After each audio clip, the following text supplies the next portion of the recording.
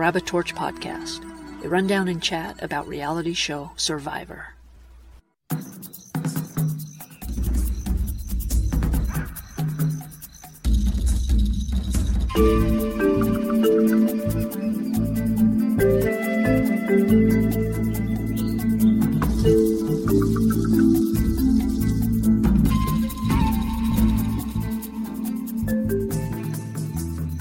Hello, welcome. We have episode 5 on the agenda today. I'm always excited to watch the recovery or further upheaval after a tribe's been forced to vote someone out. This time, unfortunately, it was that 4-timing Swathy's turn to hit the road jack and not come back no mo. So it's night 9. Ika hits their camp, and socially clueless Roxroy says, "Let's start from the beginning." Romeo stepped up and explained that Swathy was making #1 promises left and right, so she had to go. Roxroy ends up saying that he's actually glad things went down that way, that if Swathy was playing all sides, they couldn't have her around. That is a man clearly still in shock, trying to convince himself that he hasn't lost complete control. And he hasn't, because he never really had any to start with, I don't think. Interview style, Roxroy said, "I feel a little betrayed. I got duped." A little? Even Tori was in on this vote, my friend. To the tribe, he had to admit that he did not see it coming, that obviously he's not picking up on social cues, and if he has to ride their social coattails, he will. Romeo tried to get some tribe unity talk going, but Tori, interview style, says she wants none of it, and when the merge happens, she's jumping ship, and all because of Roxroy. She's annoyed that he just cleans and tends to the fire, and he's not playing the game at all. By the way, I would love to know one day if Tori ever got caught rolling eyes, making faces, even mumbling under her breath while she's right next to people. So I feel like with Ika tribe, there's nothing really rattled about them, even though this was a big blindside. I think Roxroy does honestly realize it was done because he's not playing a social game, that it was done for his own good as much as for the other players. So if he can learn from this and change it up a little bit, that would be a lot of fun to watch. Fingers crossed. Toes as well. Might as well. So moving on to Taku tribe and day 10, where familiarity is breeding contempt. Apparently, Marianne isn't the only one with the non-stop chattering. She has a co-host, Lindsay. So there's a 7-year difference between these two, which on the one hand isn't much, but on the surface it seems like a much bigger gap. But in reality, apparently, it's a much smaller gap. The two of them were having the time of their lives, shit-talking over their video game prowess and whatnot. Omar's expression, like he'd been forced at gunpoint to keep a smile on his face. There was no joy in that man's eyes. He was doing a better job than Jonathan, though, who finally had to get up and go fishing for a couple of hours. On his way out, he asked where his thermos might be, and it was Lindsay, not Marianne, who said, "Let's play hot-cold," which made me laugh. Later on, after a hardly nothing bamboo cutting incident, Jonathan and Marianne jawed at each other. But Jonathan quickly raised the white flag, patted Marianne on the back. Interview style, Jonathan said he's a big dude, and he can't allow it to look like he's picking on someone as small as Marianne. Jonathan is so impressive. Not only is he a giant physically, but he's playing a very smart, disciplined social game. Over at Vati tribe on day 10, we finally see the true aftermath of the tribal council that blindsided every player in the tribe, and it is not good. Mike's disappointed they haven't merged yet. Lydia agrees. Hai has stopped trusting people, and Hai looks scary when he has stopped trusting people. Meanwhile, Daniel's moving around camp like he's at a weekend beach party. Interview style, Daniel gives the tribe a B for morale and a D for actually surviving.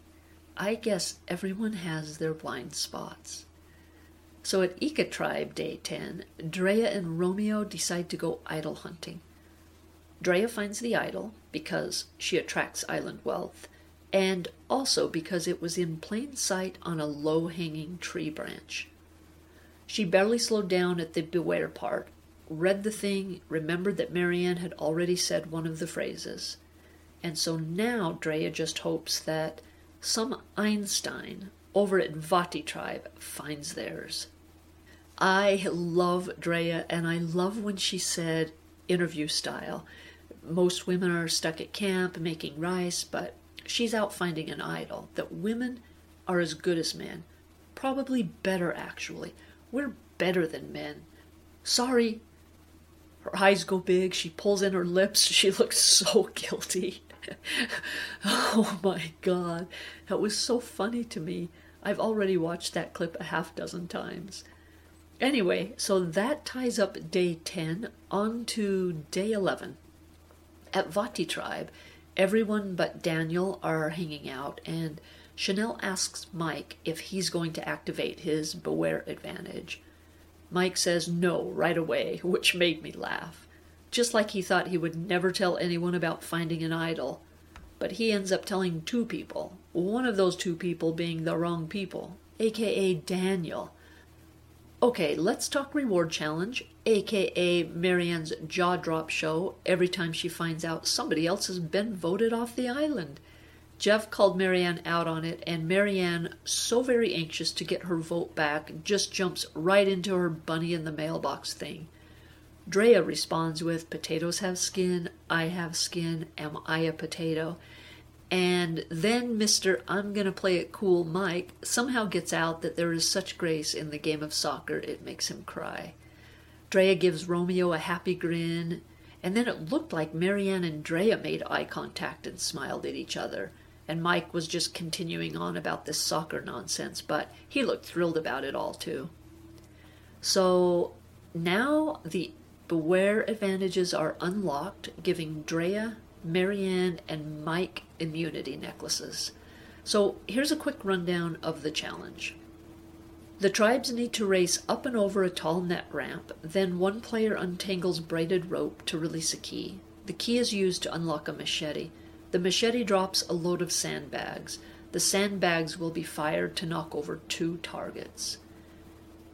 When Jeff told the tribes it was also reward challenge, they lost their ever-loving minds, screaming out foods.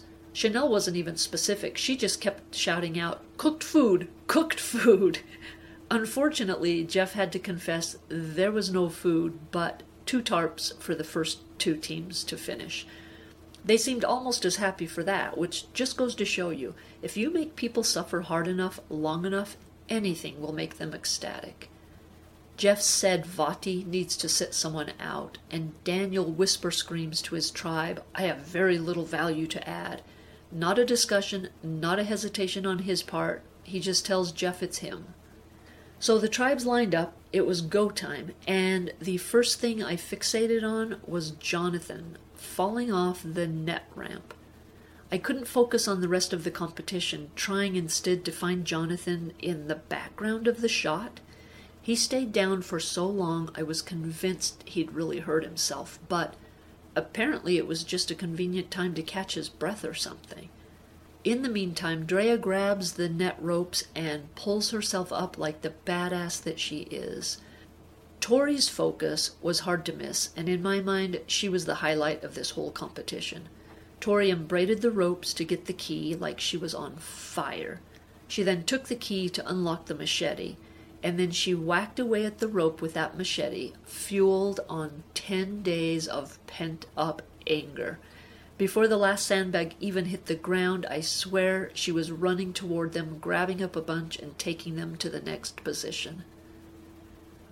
Tori received a huge hug from Roxroy, which, as much as she can't stand the guy, must have felt good. It was so genuine and overcome by just how good of a job she had done. I think Omar was having a bad day because he just couldn't get the ropes unbraided to get the key.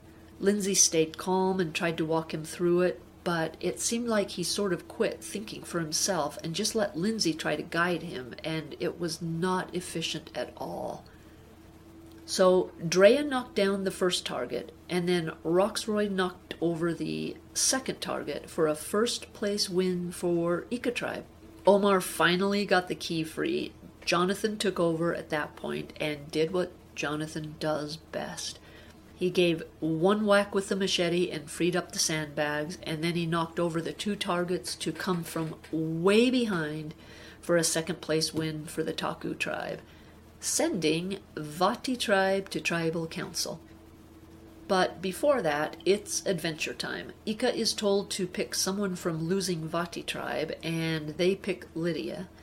And for their second pick, they go with their own Roxroy before the tribes are sent back to their camps. Interview style, Hai is actually excited to go to tribal. Time to trim the fat. And Chanel and Daniel are that fat. Game on. Back at Vati tribe, Daniel tells Hai, "I'm with you till the end. That's all I have to say." Yuck. That's so weak. All the chaos he created at tribal. He sits out every challenge due to a shoulder injury, but then goes out, quote-unquote, fishing, only to come back with no fish but to say it was very relaxing. Weak sauce. They all tell Daniel and Chanel what they need to, but when Hai and Mike get together, Hai says he doesn't care which one goes, except they need to think about which one of them will be the best for them in the long run. Out on the adventure, Lydia and Roxroy seem to enjoy the beauty of the hike, but they both keep their cards close to their chests, very much unlike all the other adventurers before them.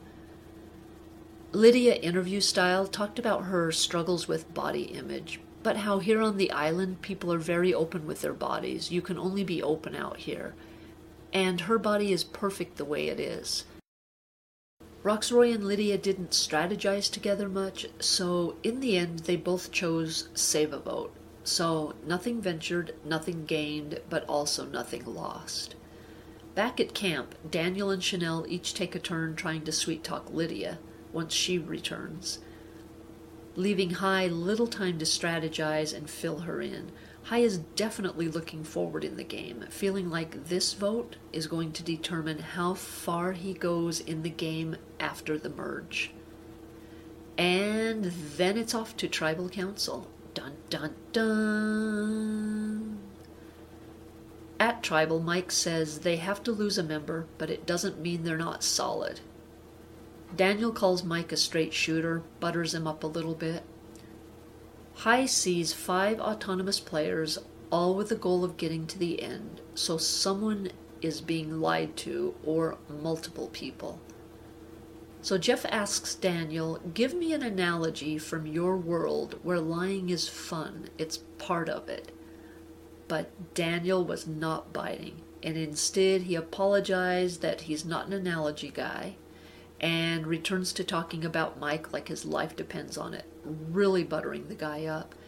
At that point, Chanel jumps in to point out that Daniel's playing to Mike's soft spot, his heart. Daniel claims he's not playing any game strategy right now. So Jeff asks Lydia what her vote is based on. Lydia mentions that after tonight, each tribe is at 4 members. She's speculating a merge coming up soon.